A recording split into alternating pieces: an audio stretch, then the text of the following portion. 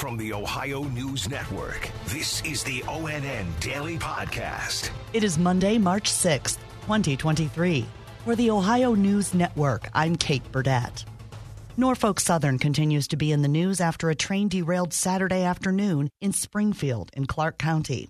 ONN's Angela Ann reports. The train was not carrying hazardous material, but some of the rail cars had residual amounts of diesel exhaust fluid. Ohio Senator Sherrod Brown voiced his anger in a tweet saying, 4 Norfolk Southern derailments in less than 5 months in Ohio because this corporation has been more concerned with profit margin. On Thursday, the rail company CEO will testify in a hearing before Congress about the East Palestine derailment just over a month ago. The NTSB will be on site today there, and state agriculture experts will also meet with Ohio farmers in the village this week.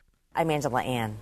The president reacted quickly to the train derailment. ONN's Brittany Bailey explains. The Biden administration is watching this train derailment. A statement says President Biden spoke to Governor DeWine and U.S. Department of Transportation inspectors from the Federal Railroad Administration are on their way to the scene, and additional federal teams stand ready to support as needed. The Ohio EPA will be in Springfield to monitor cleanup of that site. I'm Brittany Bailey.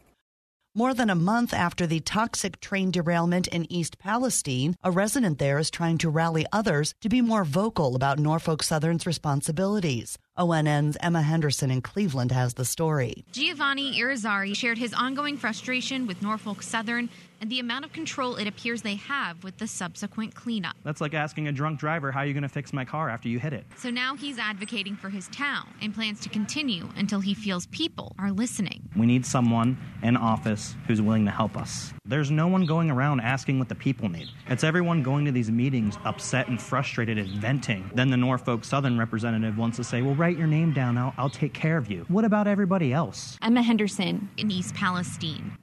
Today in Cincinnati, jurors in the state's largest bribery scandal case will receive instructions before closing arguments tomorrow. Former Ohio House Speaker Larry Householder is on trial for racketeering conspiracy involving an alleged $60 million buyout to bail out 2 nuclear power plants in the state. Householder and his co-defendant Matt Borges, who was once the Ohio Republican Party chair, have both pleaded not guilty. Police in Columbus say they've arrested a 14-year-old suspect accused of shooting a driver after that driver had just accidentally run over someone's dog. ONN's Tracy Townsend has more. It happened yesterday near East 15th Avenue and Summit Street in the University District. Investigators say 3 people were in the car when gunfire hit the vehicle. The driver was rushed to the hospital in critical condition. An Ohio State University grad student says his doorbell camera captured the aftermath of the shooting. I was taking a nap and coming out here with my dog to let her out, and there was, police tape. There were 6-ish cop cars. So it was a little odd, waking up from a nap, and that's the thing that's happening. The woman who was shot is expected to survive. I'm Tracy Townsend.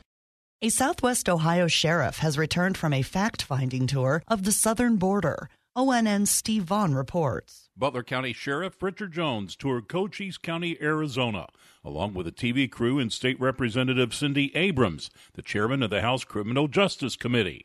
He says cartels are getting deadly fentanyl through open borders in broad daylight. We're losing. No matter where you live in America, the whole United States is a border at this point. We are losing.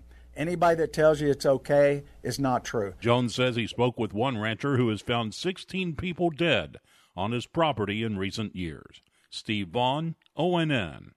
The National Weather Service confirms 2 tornadoes touched down during Friday's storms in southwest Ohio. ONN's Eric Brown has the story. Friday's storms prompted several tornado, flood, and high wind warnings. An EF1 tornado touched down in Hillsborough with an estimated maximum wind speed of 100 miles an hour. It was on the ground for nearly 15 minutes, covering more than 14 miles. The area of New Vienna also had a tornado that measured an EF0 with wind speeds between 65 and 80 miles an hour. That tornado was on the ground for about 2 minutes. No injuries were reported following the storm in Highland County. The storms Friday came just days after 4 tornadoes touched down in the Buckeye State. Eric Brown, ONN News. Special Olympics Ohio held its 2023 State Indoor Winter Games at Bowling Green State University over the weekend. Athlete Jessica Kamyati of Gahanna in Central Ohio says she had a great time. It's not about the medal or the win for me, but for me, It's to see everybody coming out and cheering on for me. Over 1,000 athletes and coaches from all over the state were there to compete in basketball, swimming, cheerleading, and other events.